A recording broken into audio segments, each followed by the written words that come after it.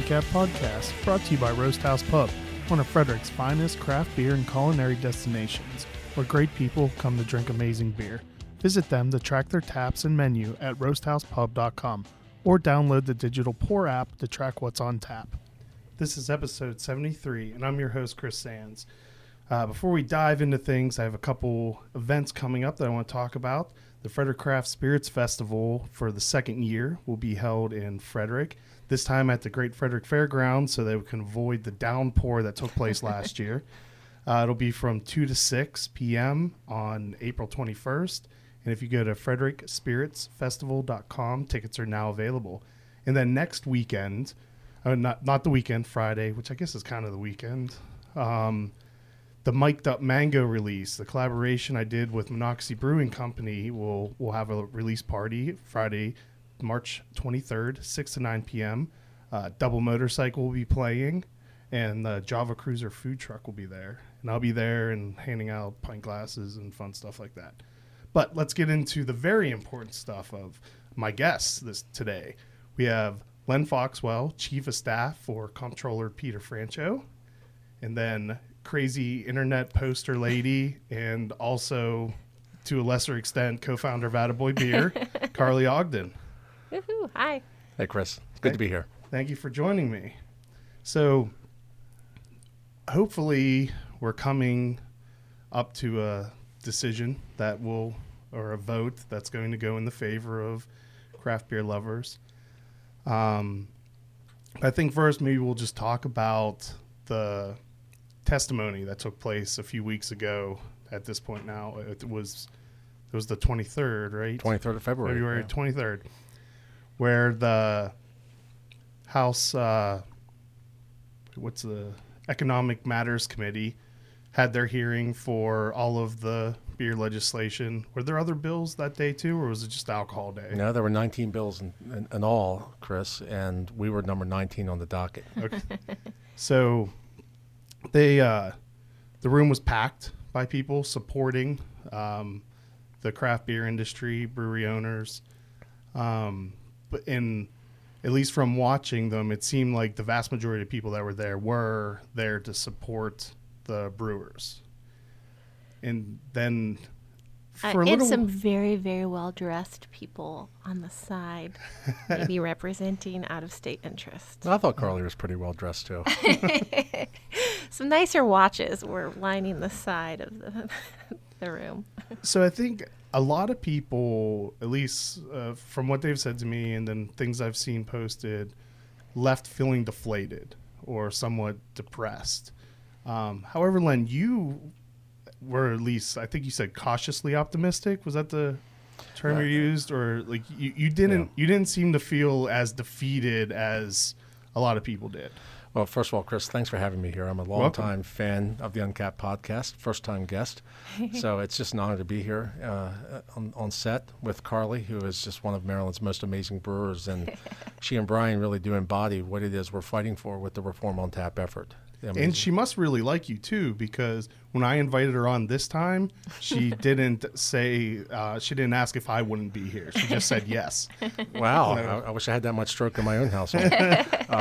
But no, Chris, there's a lot of noise that day. It was a long day. It was a very emotional day, and it was played against the backdrop of some old-fashioned legislative rivalries that exist between the House of Delegates and the Comptroller. And a lot of times the personal is political, and the political arena bleeds over into the legislative process. But a couple things happened that day that leave me cautiously optimistic that something is going to happen. Now, it may not happen this year. It may not happen in the fashion right off the bat that we would hope. But something is going to happen because we were there for 9 hours. We got there at noon. We finally left sometime around 9:15. And here was what I saw when you strip away all the noise. First, the breadth and the passion of support for reforming Maryland's fundamentally broken beer laws was off the chain. I mean, we had people from all walks of life. We had brewers, we had retailers, local elected officials, economic development officials who are responsible for bringing good-paying jobs and generating economic development and bringing revenue into their communities. And they were there from every corner of our state to say, we have to do something better than we're doing right now to attract and retain Maryland's brewers. The legislature, regardless of how they may feel personally about Peter Franchot and the methods he uses to build support for House Bill 518, they cannot ignore that level of support. Politicians that ignore the will of the people tend to become ex-politicians in a hurry. So that was number one. Number two, I saw a lot of lawmakers at the table trying to justify the occurrences of last year when House Bill 1283 was introduced, passed at warp speed, and amended and signed into law. That tells me that they are hearing quite a bit of feedback from their own constituents about what really happened in Annapolis in those final weeks of the 2017 General Assembly. And then with all that happening, the recriminations and the shouting, not one lawmaker offered a substantive objection to what was proposed in House Bill 518. I didn't hear one piece of critique about eliminating the artificial limits on taproom sales and take-home sales and Class 5 and Class 7 production and liberating brewers from this ridiculous franchise law that handcuffs them to their distributors, even ones that are doing a bad job and maybe conducting business in an unethical manner. So I left the room. Like I said, it was a long day, but at day's end, there was no objection to the fundamental cause of fixing fundamentally bad, broken, outdated laws. It leads me to believe that there's some room here to operate. We'll figure out the timing. We'll figure out what that looks like as we move forward this year and into the next year. And I'm glad you feel that way, because you definitely have a lot of experience. 25 years in town. in the general legislative arena, so you've been there before. You've seen how things progress. Whereas this is really the first time I've watched any kind of committee meetings or committee hearings at the state level. I'll watch local Frederick County. They're not all like that. I'll end the suspense for you. Yeah. So I remember that was the first thing I asked you, because I was semi-appalled by how our elected officials were behaving at times, where it really felt like they were trying to put on a show occasionally, and sometimes straight up attacking people. One of those people, Carly, where they definitely did not like your argument. So have you ever seen that before? Where it seems that contentious, that adversarial? Chris, it's an interesting question. Now, I've seen my share of emotional bill hearings before, but they have tended to be on highly controversial and divisive issues. When we've had debates in the past on the abolition of the death penalty, for instance, or on same-sex marriage. I guess I should even frame it further around as craft beer fans and business owners, we care about this, but in the grand scheme of things, it really is just beer. I mean, I've seen long and emotional hearings on issues where there is a strong body of opinion on both sides of the issue, where there is a strong pro side and a strong anti side.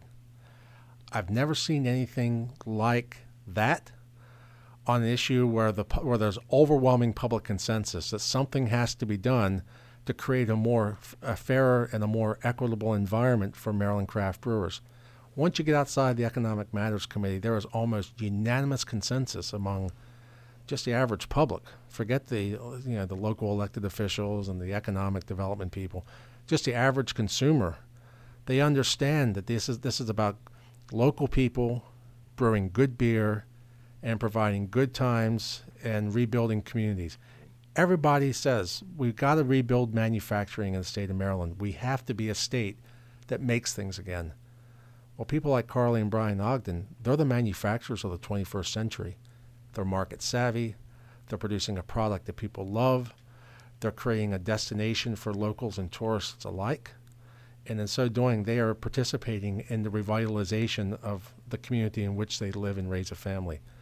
We have to be rolling out the red carpet to encourage people like Brian and Carly to stay here in Maryland, The message they're getting from the General Assembly at this point is just the opposite, that we really don't value our small and independent brewers. Fortunately, with 518, they have a chance to make it right and to reset that perception. They need to pass the bill. So do you get the sense that that 518 has a chance? Or is it just the same as last year where it's not even worth guessing because everyone thought 1420 last year was going to move forward, and probably that's what would become the basis of where amendments would be added and work off of, instead of an even worse version of 1283 that had first been submitted? Well, I was told as a kid that God works in mysterious ways. Well, so does the House Economic Matters Committee. So it's impossible for me to really forecast what they're going to do. But here's what I do know: we've been talking to legislators in the days and weeks since that hearing. We waited for some time for tempers to calm, so we could go in and have an honest conversation with folks, or with, at the right decibel level. And even to this day. And it's been 2 weeks, more than 2 weeks since the bill hearing. None of the members of this committee have raised a substantive objection. And Carly, I don't know if you've talked to your lawmakers or not. I don't know if they've expressed any particular frustration or any particular point of opposition. We haven't heard anything. Well, what we've seen is, at least for myself and our staff have reached out, and definitely, some of our local vendors that kind of rely on us as one of their main clients. I've been, bothering all of them, reach out, and I get emails right back from people, and most of the time it's like, I'm not on that committee, but I support you. When it comes to me, I'll support it. So if anything, we're getting that, and to me it means that, last year when we emailed, we wouldn't get a response, or we'd get a response in 6 months, but via letter. They know this is important, and they've been hearing from it from probably so many different sides, that I just sent out a reminder email 2 days ago, and people emailed within an hour, And then one person actually replied back that they were supporting, a bill that I was like, and I went nuts on my email. He's like, no. He's like, sorry, I got it wrong. I meant I'm supporting 518. That's great. That's and then I apologized. I'm like, sorry, just so important to so many of us. I think all of Frederick's representatives have. Oh, Frederick, have for come sure, out. for sure. Well, how could you, not support this when you see what it's doing for Frederick County and for the city of Frederick? And it being the East Coast craft beer capital. Exactly. Yeah, I think one thing that I picked up from the hearings, well, one was a little bit of shock and awe. I was a little bit surprised. And then two, I took away the testimony from a lot of the public officials, like, the different mayors and different economic development people, as that's someone that clearly is bipartisan, or sorry, nonpartisan. There we go. Yeah. Thank you.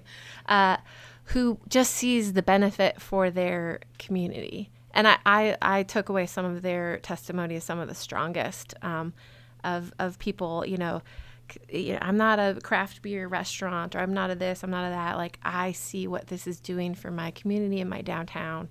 And so I thought those were some of the stronger voices to be heard. That I came away, with that initial like, whoa, I didn't know it was going to get so chippy. And I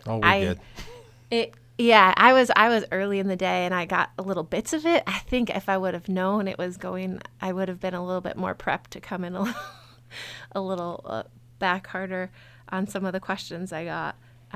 But yeah, it definitely. I left with a little bit of shock, but also like, wow, there's some amazing things being said here. And I hope people are listening beyond, just a small group that seemed to have, headphones on and wanted to just rehash nonsense. Well, I have to tell you that, Carly's absolutely right. And I'll add that Carly did a phenomenal job. She came in, hit her point strong. She answered some tough questions, and she really represented this industry exceptionally well. So thank you, Carly. And thanks for leaving your business for several hours while you had to come down and endure all that.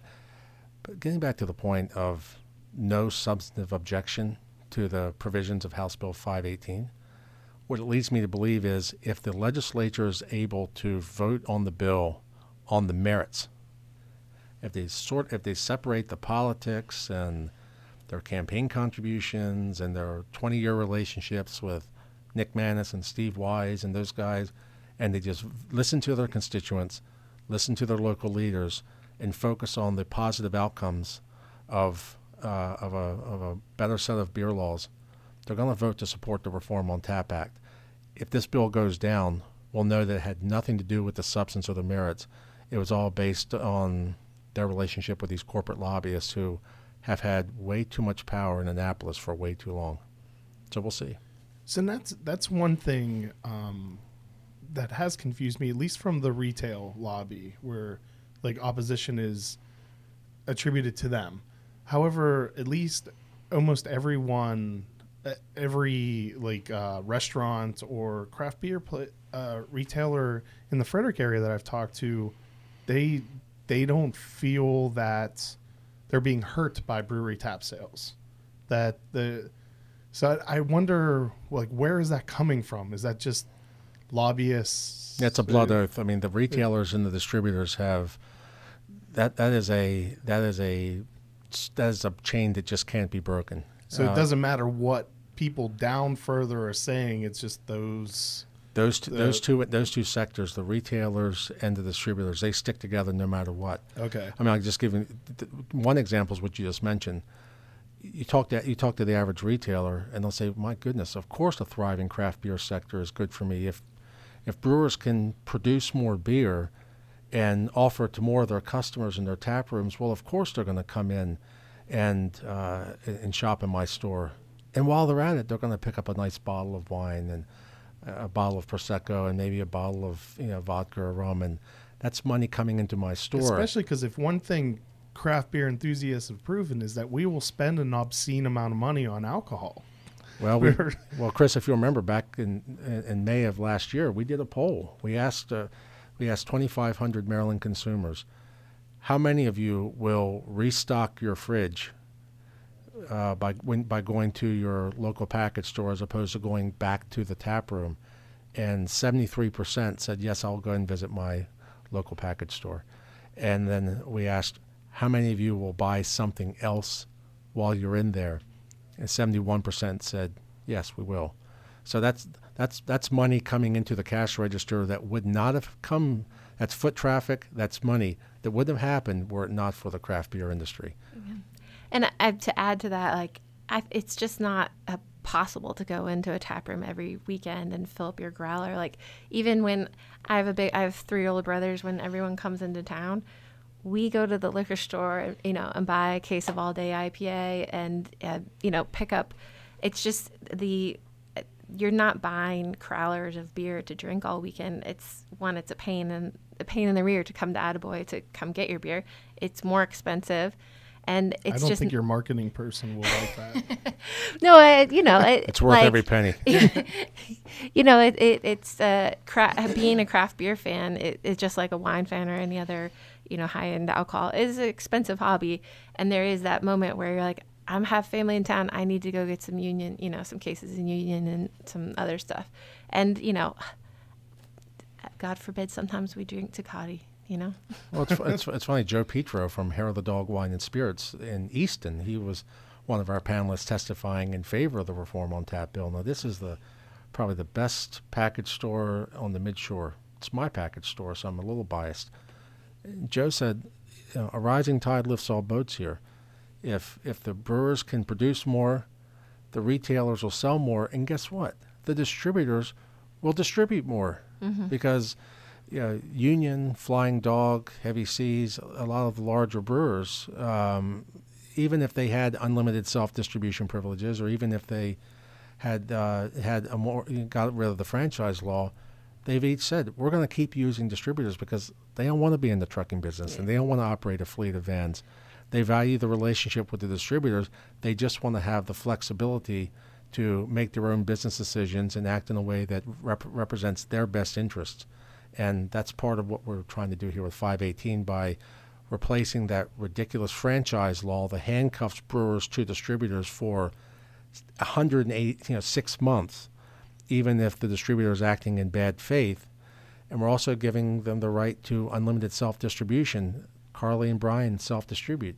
They should have that choice. If that works for their business model, great. Should they choose to use a distributor, that's fine too. It's called capitalism. I think it's crazy enough that it might just work. Yeah. And it's weird. It's working in a lot of other sectors just fine. Yeah. And then I would think like one group that if there was this damage being done by brewery taproom sales would be tap houses, like a restaurant or bar that's built completely around providing a lot of options for beer. However, in Frederick, they keep opening and thriving. And Roast House Pub provided their support for the 518 that you posted on Facebook. So Brian Voltaggio from Volt. I'd say it's a pretty good restaurant. I think they have a pretty solid business model, and I think they're going to be around for a while. And Brian came down from his restaurant to testify in favor of the bill. So, and every restaurant you talk to will say, if you get them in an honest environment away from, some hearing room, they'll say that these craft beer brewers create a more vibrant environment. They bring tourists downtown. They attract the millennial crowd with disposable income. They'll go to the tap room, maybe have a couple of beers, sample a flight, and then they'll go on to dinner. And they'll make an evening out of it. More often than not, and I think Carly would have more experience with this than either of us would, but the tap room tends to be their first stop in the evening, certainly not their only stop. I mean, when my wife and I go out, that's usually we hit a couple breweries just real quick, and then we go out to dinner and then finish the night. Yeah, it's all, and especially on Saturdays when people come in from out of town, they've already hit Flying Dog, then they come to us, and we're just lucky we're in Flying Dog's shadow. And then they're, where should we go to eat? And it's pretty cool to be able to say, like, A, B, C, D, all these restaurants have great craft local beer. And there's just quite a few that are, getting really creative with what they're offering. And it's cool to see. So I do want to take a real quick break to thank one of the great restaurants in Frederick, Roast House Pub, for their continued support of the Uncapped podcast. March 27th, they'll have the War Dock Beer Dinner. And they just recently had a taco night with you that I heard was pretty awesome. Yes. We headed over there, had some tacos, and it was great. We'd been there for lunch, but we'd never been there in the evening. It was very vibrant. Like, it was cool. We obviously, don't tell anyone, we don't get out that much. And then keep your eyes open. We should be announcing soon the Roast House VIPA cards for Uncapped listeners, and you'll be able to get those, I think, at the restaurant or from me directly. So once again, thank you, Roast House Pub, for your support for not only this podcast, but also for the craft beer industry in general. Yeah. Yeah, Chris, just continuing a thought with the synergy that exists between restaurants and breweries. My wife, and if she sees this, she's going to clobber me for bringing her into this conversation, but she's not a beerhead. Her tastes run along the lines of Chardonnay and Prosecco, so I'll put that out there. First time I took her to the Eastern Shore Brewing Company down in my neck of the woods down in Talbot County. I guess we hadn't communicated well, as some couples just tend to talk in shorthand once they've been together for a long time. I thought I was going to be able to just hang out at the Eastern Shore Brewing Company and hang out with Ace and Lori for the evening. They had great beer. They were actually introducing a new one. They had a nice food truck out there. I thought everything was set.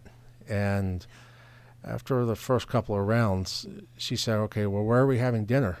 I thought we were just going to get a pulled pork sandwich. I thought this was dinner. And she made it very clear to me that was not, regardless of what my intentions were that evening, we were going to go somewhere else. So we went down the street to a wonderful little bistro and had a nice dinner. But they had a great line of craft beers on tap. And honestly, there's no way I would have picked a restaurant that just had the corporate macro brews. So when I go and I look for a restaurant to go, I'm looking at Yelp and I'm looking online, I want to see the beer list. And if they don't have good locally produced Maryland beer on tap, I'm going to walk on by. And I think a lot of consumers are in my boat. And that's like food trucks. That's another entire industry that I don't think would survive, especially in places like Frederick, if there weren't breweries. And it's pretty cool to see too that already, a few of them already have their eyes on brick and mortar, and like that's a way to get into, you don't have the budget up here, but you're down here and you work, you get a following, and I've been amazed that those guys work really hard and crank out food, and it's been cool to see. I know there's 2 of them that are working on a brick and mortar idea, and it's great to see it. It gives people that access to getting into the game at a lower investment. So that's been cool to see. Well, yeah, and even in Baltimore, Union just had the Well-Crafted Pizza is joining the Union Collective and their big adult playground, and they'll be going from just being an awesome pizza truck. It was like a 1947 Dodge truck or something like that, to having a brick and mortar location within the collective. Is there going to be like a kid holding pen area there, or like maybe a kinder care or something? Yeah, Maybe like when I open my 3rd business, it'll be I think there are 2 spaces still available, so actually that would be the perfect complement, like a pay by the hour daycare. Right. When I saw that, I went on Facebook and I asked my wife, can we just live here? I mean, if we have Well-Crafted and Blackwing, all in the same space, can we just pitch Charmery? Yeah, seriously, can we just pop a tent in the parking lot and make that our weekend and summer residence? Because they got everything I need to survive. That's what they should start, just building upwards also, to have a bunch of condominiums above it too, and then it would be the most amazing place ever. Right. Why wouldn't we all live there? But Chris, that's an amazing story. That when we talk about the craft beer story for the public. It's not just the jobs they create. It's not just the money they're putting back into the economy and the revenue they're creating. These people are transforming communities. Think about Union Craft, for instance. The space they're in now was an old industrial sign manufacturer. It was abandoned when Adam and Kevin and John took it over and created the Union Craft experience. And now they're going into a 140,000 square foot space that had been a Sears Roebuck distribution facility. And I'm pretty sure they're not going to go back to needing that. No. I mean, Sears and Roebuck's not coming back through that door anytime soon. There was an abandoned space, and now that's going to be one of the single biggest tourist attractions in the state of Maryland, if not the East Coast. And those success stories are happening all over Maryland. And Kevin has offered to watch anyone's kids for $20 an hour. Sweet. Tell Kevin that's a deal. And I do tip generously. So I don't know if that'll be like within the brew house or where that'll be, but Kevin will watch your kids. Just tell Kevin that is taxable income. Make sure to report that, Kevin. Thanks, Kev. So I think now would be a good chance to give you the option to actually answer the question without being attacked. Yes. About drunk driving and why. I believe it was phrased that it would be irresponsible to allow breweries to sell as much beer through their tap room as they want because it will increase drunk driving. Yes. To give a little background, it also said that, at Black & Decker and our local bakery, they're not restrict on the amount of drills and bread they can sell. And the point there is that we're not restricting producers in any other industry based on how much they can sell. And I came into the day ready to go with lots of answers and ready with peppy little comebacks. I was not prepared to answer a question about drunk driving. I wish I would have said, actually drunk driving is illegal. That would have just ended turns out, and it kept coming up over and over and over again. And it's actually illegal no matter what beverage you are drinking. Drunk driving is illegal. It is actually illegal for us to overserve our patrons. And that's I really wish someone that was asked that. But most people were probably the same as you, like weren't thinking I'm going to be. It seems ridiculous. Like we can sell plastic bottles of Pop-Off. I mean, not we, but like you can buy enough alcohol to to take a shower in. I mean, That'd be an uncomfortable shower. Yes, it would. It would. I mean, Carly wasn't prepared to answer that question because it's the most ridiculous question that anybody could possibly ask.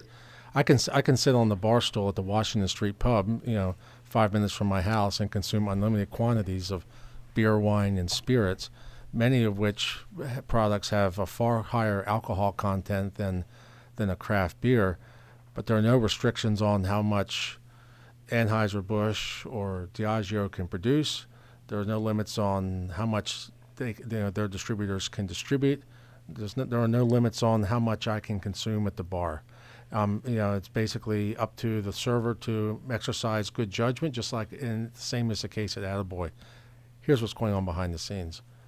They have the brewers and distributors are using the services of a highly regarded political consultant. Now, I'm not going to mention any names because I'm not going to bring a staff person into the conversation, but they're using a consultant who is looking for a rationale to perpetuate the status quo, something that's publicly plausible or palatable, and they're trying to weave this public health argument as a way of putting a politically attractive face on old school 1950 style protectionism.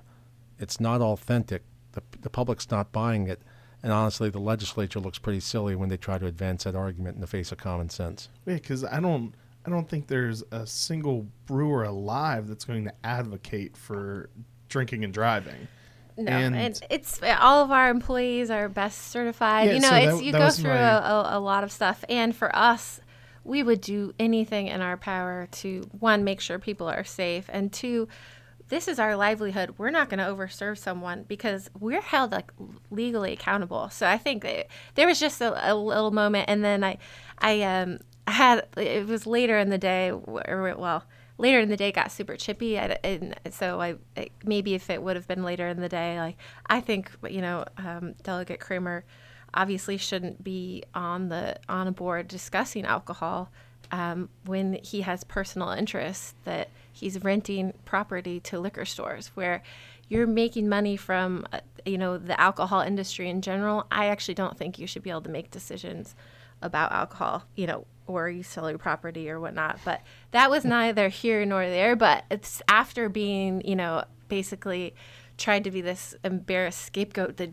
you don't drink and drive after you use drills. I just kind of laughed because it was a little bit far-fetched. Yeah, Ben was the one who was selected to carry the public health argument, and it was bad. We've known Ben a long time. I mean, and she's right. He's a landlord for the Montgomery Department of Liquor Control. So if I were him, I probably would have passed and encouraged him to find somebody else to read that script. But I don't make decisions. I don't advise the legislature. And he also got very emotional about some of the things, and it was a little much. There were a few people that their emotions got a little bit overboard for a hearing on public policy. I thought that I'm keeping it here, and this is my livelihood. Maybe you guys should also keep it here. Yeah, the other thing I'll say, Chris, on the whole public health argument, we had 8 meetings of the Reform on Tap Task Force. We met in every corner of the state.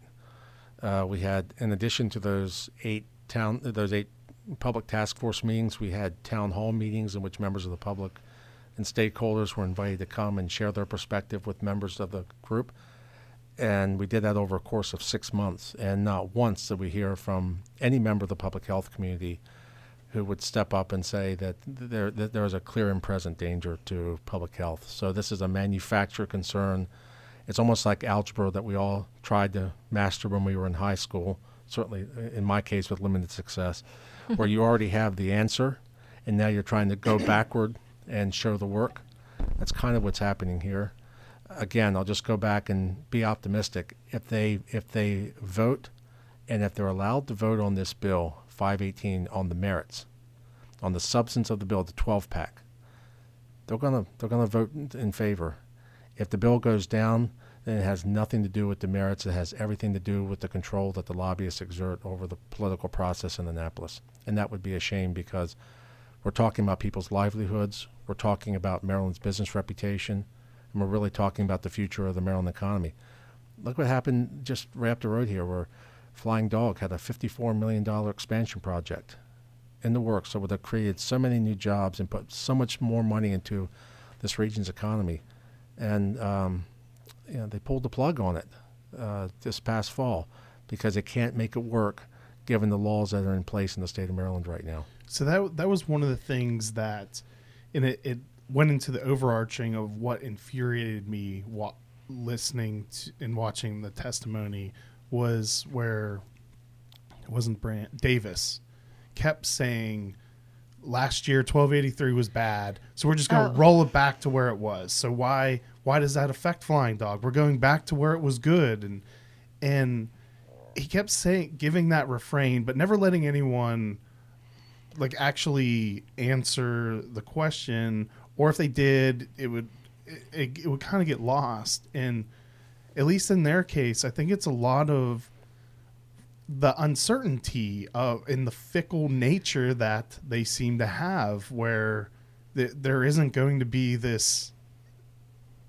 bullseye that you can aim towards, that it's ever changing. So to invest that many millions of dollars when you don't know if that business model is going to be valid in a couple years is dangerous. And a bank would be crazy to give you that money if they actually, like, we're not near the limits because we're small, we're still growing, but we would be crazy to invest more to get near it if the thought was that it could go in the wrong direction.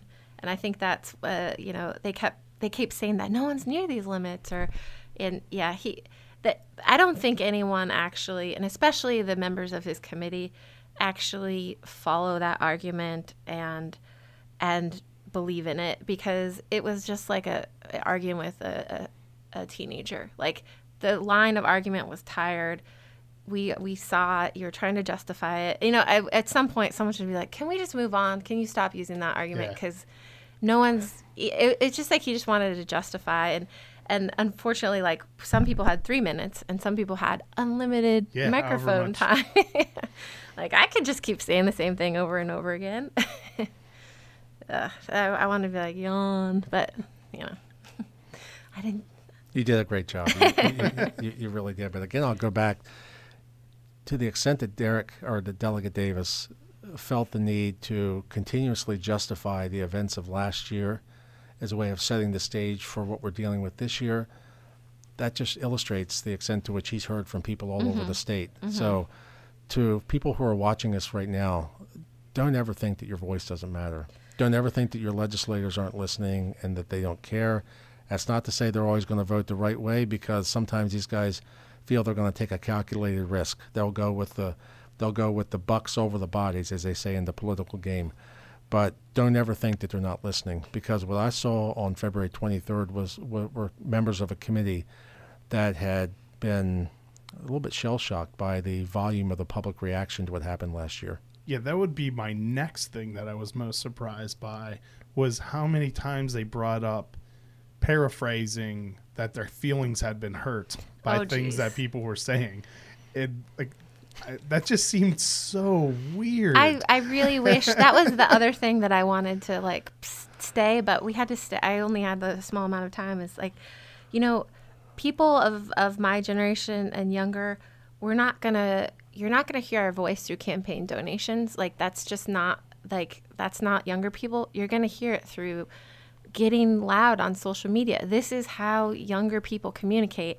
And when you're not even on social media, and I'm not like a Facebook check-in every moment. Look, I just walked my dog and ran a marathon. Just every once in a while to make a crazy reply. Well, yeah. Now I'm definitely on social media more. But this is how young people can communicate, organize, and make stuff happen. And to not even be on there or be all up in arms that people are angry at you. This is unfortunately or fortunately, 2018. And I don't think it's going anywhere. And so I had said, I mistakenly said social media suicide, and it literally, you could just see them like cringe, like, ah! But when you've been on, been an elected official since the 80s, I can imagine it is scary to now see constant feedback. Like, I do understand that. But you got to get a thicker skin and understand that, like, that's how people communicate. And that's how you can rally people. I'm not, I know what they said, but there may be a little bit of rhetorical sleight of hand with the members of the committee, because on the one hand, each of them made a point of saying, I don't follow this Facebook or Twitter or But Twitter. But I've seen it all. But they had every single post that I've made in the last 6 months, because right after, I think it was Talmadge Branch who said, I don't follow Facebook, but on December 31st at 10:48, you said this. I'm like, I thought you. I thought you weren't on Facebook. Someone is on some of their campaigns is actively like untagging themselves in all my posts, because I'm like, I just tagged you, and they'll untag. So they're paying attention, and I think I think that as we, as people, as elected officials turn over, and you get more people that are younger, and it has nothing to do with the age, but the action and the way people now feel, especially you see like high school kids now. Today is a great example of people walking out. Like high school kids and young kids are getting involved, and they're finding ways to be active and get their voices heard. And I think to ignore social media is a stupid move on their point. And they're politicians. They need to get some thicker skin. Now, I will say that I've said it repeatedly, that people should be respectful, though. And that is true.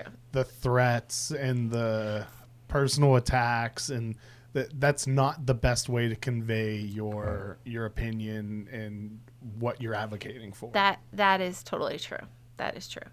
But when you're just clearly stating the facts of you've received money from Belgian interests, that's just a fact, and you don't want that on your social, like that, campaign financing is a hot button issue that will become, I think, even more so in the next elections. That, if you're accepting money from certain donors, you have to be willing to answer the questions. So that was a question. You had said the power of lobbyists. Does that, and what wields that power? Where does that power come from? Is that from money? Okay, that's money. but it's not from they're the person in that legislator's ear. It's the donations and from special interests and. Well, the cause is the money, and the effect is they're the person who's That in the gets to be legislator's ear. Okay. Right. That comes with a cover charge. So no, whenever a politician says it's about it's about the kids, it's about the health of the community, it's about public health, follow the money. But it has to change, and I've told several people this in the days since the bill hearing, because I think you're right. I think there was a sense of an element of surprise. Maybe folks were deflated by the volume of the opposition on the committee, some of the tactics that were employed that day, and what I try to remind people is this is going to happen because progress always happens.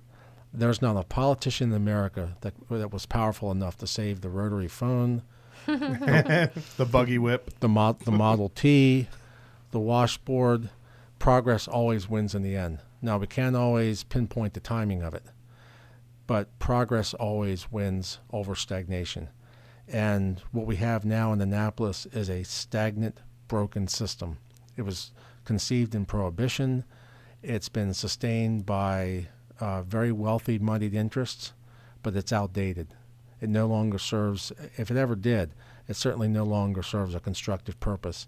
And it's now getting in the way of economic progress and our quality of life, and it's going to go. So keep it up. Keep calling your delegates and senators. Keep showing up at our happy hours to show that there's so much energy and vibrance around this cause, because it is making an impact. Even if you think it isn't, it is making a difference, I assure you. That's the only way dollars can be ignored. One of the first people I worked for in this business, and I won't mention his name, but he said, and it was when I was working on a political campaign, he said, if you're ever forced into a choice between the bodies and the bucks, go with the bodies every time, because you can always find your money elsewhere, but your voters are your voters. Mm-hmm. So going into this, I decided I didn't want to be negative towards representatives, but it's becoming more and more difficult as I think of things that were said. And one of the other shocking moments, we're getting wound up now. Yeah, well, because There were several times where, as I'm watching it, like I was just angry. And Graham got several of those text messages where, can you believe that? Like, I sent a quote of, and I'll get to one of them. I wasn't going to bring it up, but now I'm mad about it again. But where there was the one gentleman from, I can't remember his name, but he was from the campaign reform group, and he brought up the amount of money donated to the different representatives. And then I'm just the hissy fit that the one guy, and I can't remember which representative was, he threw a temper tantrum about being accused of what donations would cause him to do. But why would someone give you a donation if you're not going to vote in the way? Well, his response was quite frankly embarrassing for him. He took it like so obvious, and that's like, and usually that's someone who's yeah, guilty conscience. that's how I react to my husband when he says something true to me that I want, like how could you say that? And the next day I'm like, maybe that was right. Like he went so far overboard. It was almost funny.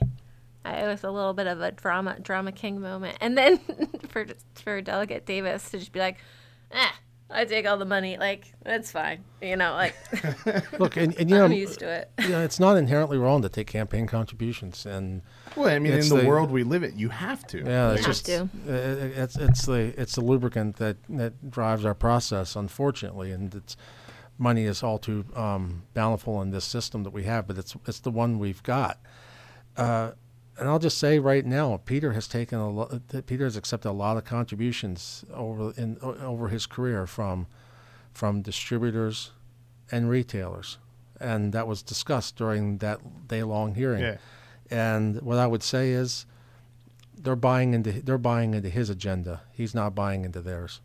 And what Peter has definitely shown, I don't think you can accuse him of anything different. Regardless of who has made contributions to him in the past, he will break with his supporters, and he will break with the leadership of his own political party when he feels the public interest hangs in the balance. Obviously, what he's done the past year has put him at odds. I don't know if it's irreparable, or hopefully it's not, but it's pretty frosty right now with the leadership of the Maryland distribution and retail industries. And we're just going to have to live with it, because what we're fighting for right now with the Reform on Tap Act of 2018, it's the right thing to do. And every time we hear the stories of people like Brian and Carly who are raising a family and investing their life savings to create a business, and Johnny and Tommy Noor down in Salisbury are repurposing an old abandoned ice house on Route 13 to create Evolution Craft Brewing, and seeing the way people like Julie Verratti from Denizens give back to the community every chance she gets. That's just a reminder of who it is and what it is that we're fighting for here, and it makes us more energized than ever before. And I would even say, I would doubt there are any distributors listening, but the first person to jump on board and support their local craft brew, like these are the businesses that you've partnered with. Let's just make them successful. I think they're missing a huge business opportunity by not saying, you know what, I'm going to have equal-sided contracts. I'm going to make sure I do a good job, and these are based on how well we're doing in our success metrics that we set up. And the first one that does that, I mean, I think they're missing a business opportunity by not saying union is expanding, and I'm going to run with that and make them the biggest guy on the East Coast, because that's where the regional expansion is really where it's at. Not attaboy mom and pop kind of stuff. So, but yeah, I think that they're missing the fact that like the country's moving forward without Maryland. So yeah, like see what they're doing in North Carolina, see what they're doing in Oregon, Virginia. I better get on board. And one of the sometimes overt, sometimes very direct, they made accusations about the level of enforcement that the comptroller was putting on to the alcohol industries. Yeah, I think our field enforcement guy, Jeff Kelly, fought back pretty hard on that. There are very few things that get us worked up, because we've been in this business a long time and we've seen it all. But what happened there was you had a member of the House of Delegates who honestly didn't know what he was talking about, and he was questioning the integrity of sworn law enforcement officers. And, he was treading on thin ice there. Yeah. So, like, what I was going to say is that I have seen breweries online take heat for policies that they have in their tap rooms or at the brewery that are, and they cite because that is what the comptroller's enforcement person told them that it needs to be. And, like, they easily, if there wasn't enforcement, could just do what people were saying so that they wouldn't take that heat. But so there's obviously examples of enforcement happening, which, and as you said, like, they are questioning the Chris, integrity of a. Yeah, Chris, you could come down in our basement. I'd invite, Carly, I'd invite you to do the same. Come down into the basement of the Goldstein Treasury Building someday, and you would see an entire warehouse filled with contraband alcohol, where smugglers are bringing it into the state, untaxed, unstamped, to sell it on the black market, and more often than not, put these products in the hands of kids. And the Maryland Comptroller's Office, for decades, and it goes well beyond, or right well before Peter Franchot took office, partners with our state and local law enforcement agencies to get those products out of the trunks of those cars and to keep those things out of the hands of kids. We work with the distributors and retailers to make sure that powdered alcohol, which is kind of another way of putting a date rape drug on the market, we kept those off of supermarket shelves. We did the same thing with caffeinated alcohol beverages a few years ago after it was causing kids to get behind the wheel, not knowing the effects of the drinks, and we were seeing fatalities, and we got those off the street. So we have a national reputation of being the strongest and the most effective law enforcement agency of alcohol beverages in the country. And so for Warren to say that just to try to score some political points, it was pretty disappointing. And I thought, I'm sorry, I forgot your enforcement Jeff Kelly, officer. good guy. He did have a very good response and was able to show emotion without being petty. Yeah, like actually gave facts and. He's one of the best. He really is. And then one of the moments that got me the most angry was the quote, "I'll put the gun back into the holster and resist the urge." I was just taken aback by how tone deaf and, let's say, pathetic of a comment that was, because he couldn't handle a millennial, Tim Scouten,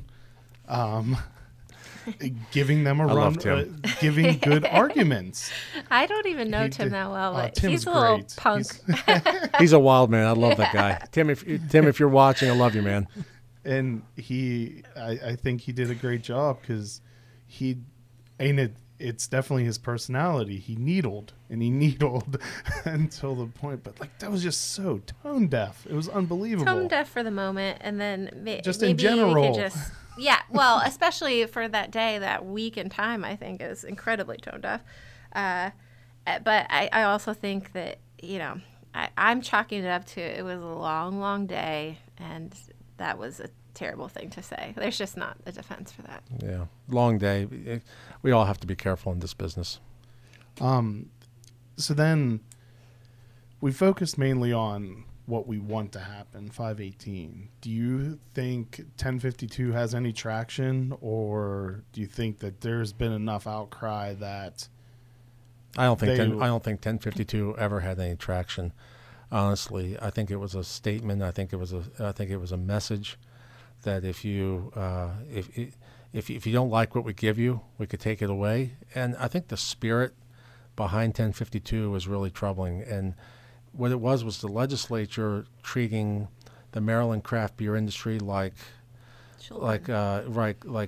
contentious children who complained about their dessert, and so they were going to take the dessert away. And we shouldn't be treating we shouldn't be treating people like that. It's not okay, because people like Brian and Carly Ogden, they pay my salary. They pay Peter Franchot's salary, and they paid for that hearing room. They paid the salaries of each of those delegates and their respective staff members who are sitting around the table that day. They're not wayward children. they are our bosses. They're the taxpayers who allow us to pay for better schools, safer communities, a cleaner bay, and everything else that we care about. And we need to be responsive to these folks. And so more than the substance of 1052, because I don't think it ever really had a chance, I think the predicate behind it just reflected a sense of disconnected arrogance. And it just shows that we really do need fundamental change in our political system. And I actually don't think that they thought when they put that together, I thought they would be like, we'll get them, we'll show them. I don't think they thought they would get such a reaction. And I think whoever was giving them information and suggesting they should do this really was giving them poor information. That was poor political play. I think some things could have maybe, evolved and not, but that really was a bad play, in my opinion. Tim is watching, and he'll accept being called a punk anytime. The man's a legend. I love him. And I really hope that someday there is a Gunda brewery to go to. I think that there will be no doubt there will be one. They should make it in. They should come to Frederick to open it, but yeah, anywhere is more the merrier. fine. Come to the east side. But I think it's very telling when you create a bill that is punitive to an entire industry, except you carve out for one particular brewery to benefit from it, and then that brewery makes a public statement saying, whoa, whoa, whoa, whoa, we don't support this. Right. Not us. We had nothing to do with this. And I would think from a company the size of Diageo, it's like they're not going to make a statement like that lightly. Like, it's not that they put a lot of thought into. I really feel bad for Diageo. I mean, it's a wonderful thing that's happening in Baltimore County. They've chosen to invest in that relay facility and create something very meaningful and very good for not only Baltimore County but for the region. And people are going to come here, and they're going to spend money here to be a participant in that experience. And it's unfortunate that that whole thing got tied up in just a mess. This mess, what 1283, and then everything that's followed, because it really did cast an unwelcome pall over what should be a wonderful good news event for the entire state. So I feel really bad about that. Yeah, even for, I think it's painted them in a bad light within the industry to some, even though I truly believe Guinness being there will be amazing for the craft beer industry in Maryland. And most of the people who go there are going to then just straight down the street go to Heavy Seas, and then Baltimore's not that far away where you can go to Union, Waverly, everyone else that's there, and then Columbia's close by. So there are a lot of craft brewers that are going to benefit from Guinness being there.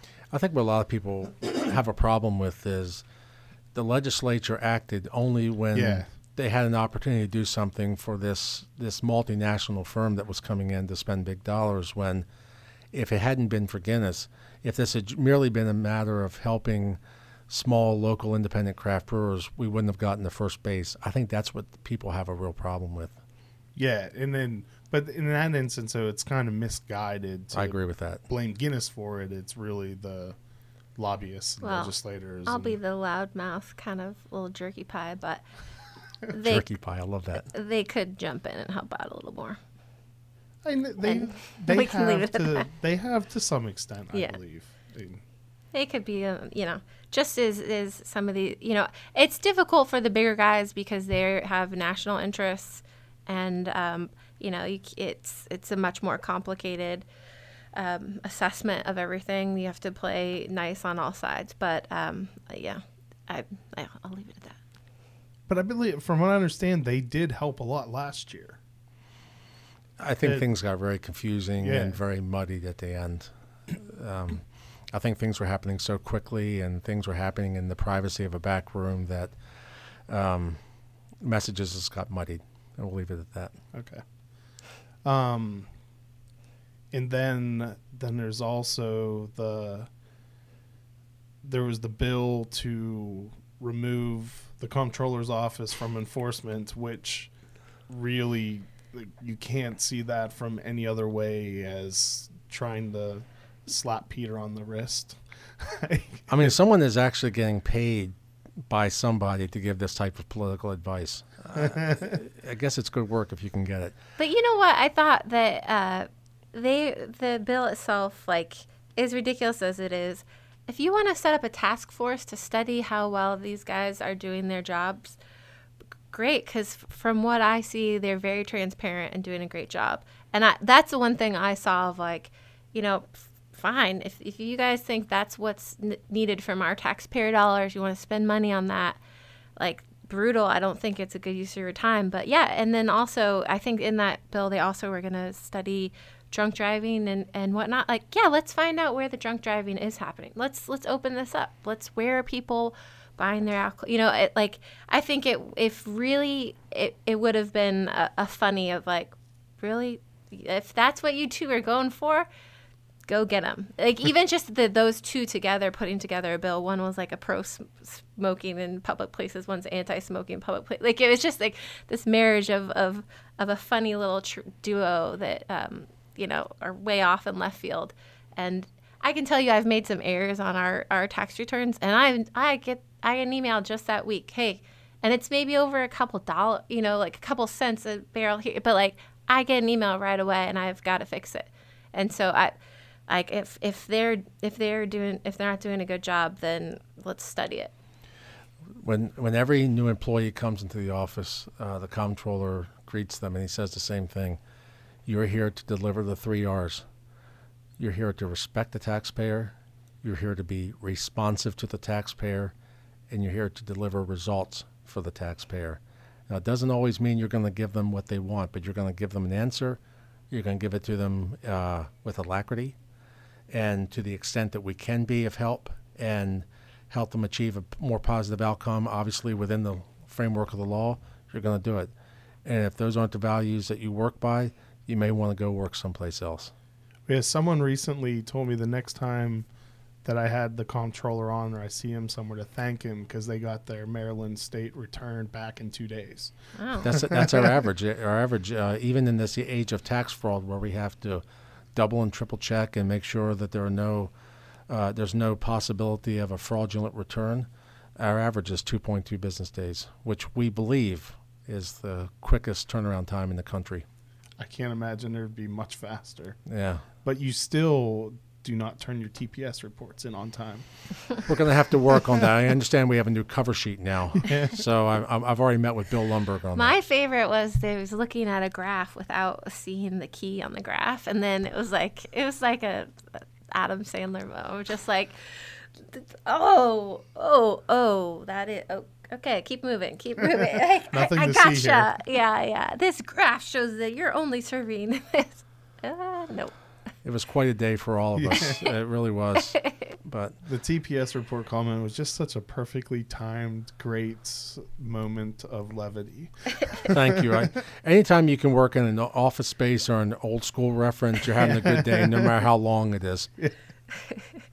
All right, so I think we've covered just about everything, probably, unless you guys have anything more you want to say. I don't think so. Other than to reiterate, it's not over. Not over by a long shot. You should still, if you haven't already, contact your legislators and be polite. Be polite. And it's not about beer. This is about jobs. This is about Maryland businesses. And I think that's at the heart of it. I couldn't say anything better. She's exactly right. Yes to 518, good jobs, stronger economy, revitalized communities. That's what it's all about, and that's what we're here for. And so, in a breakdown for what the next steps are, so the committee will give a favorable or a negative response to all of the bills. Anything that's given favorable will then cross over to the Senate. Well, then right. if the committee then it goes to the House to vote. Goes to the full committee, goes to the full House for a floor vote, and then it goes over to the Senate. And then that's when they work in their changes, and then it goes back. So the committee itself can't make amendments? Yes. They can. Yeah, they can. Okay. Yeah, that was one of the big Yes. things last year where 1283 had a couple things in it, but then when it came out of committee, it had been amended so that it would decimate the industry. Basically, Yeah, you can amend the bill in its entirety. After you can just basically redline everything after the first whereas, and so our concern is that it's the possibility that they could give us a couple of pieces of low-hanging fruit, but not really address the core issues of these artificially restrictive limits or this fundamentally unfair franchise law or the prohibition on unlimited self-distribution. And then that basically freezes the clock where they say, well, we gave you a couple things last year. Let's give it 4 or 5 years to make it work. That's why we're really pushing for an intellectually honest vote on this bill. Obviously, the legislature has the right to amend. If they see an opportunity to make the bill better, they should do so. But let's take a vote on all these provisions. 4 or 5 years, Maryland beer will be left behind. Yeah. Every state is moving forward, and we're going to be the laughing stock. Well, we are currently, but if this just continues, and I think also from the brewer standpoint, we realize what can happen if we're not active and mobilizing, and we're not going home. When is crossover day? It's this week. Okay, so it has to come out of committee, have its votes before crossover day to go into the Senate. It certainly becomes a lot. I mean, there's always things you can do with late bills, but yes, it certainly becomes a lot harder if you don't hit your crossover deadline. Okay. All right. Well, thank you so much, both of you, for coming in and participating in today's discussion. Chris, thank you. Thank you for having us. This is really cool. Thanks. And thank you, everyone, for watching and listening. Cheers. Woohoo. Contact your local legislator. Respectfully. Yes. Be nice. The Uncapped Podcast is produced by Graham Cullen and me, Chris Sands. Be sure to like us on Facebook, and if you've enjoyed these podcasts, please leave us a review on Google Play or the iTunes Store. A special thanks to Double Motorcycle for providing our theme music. Thanks for listening.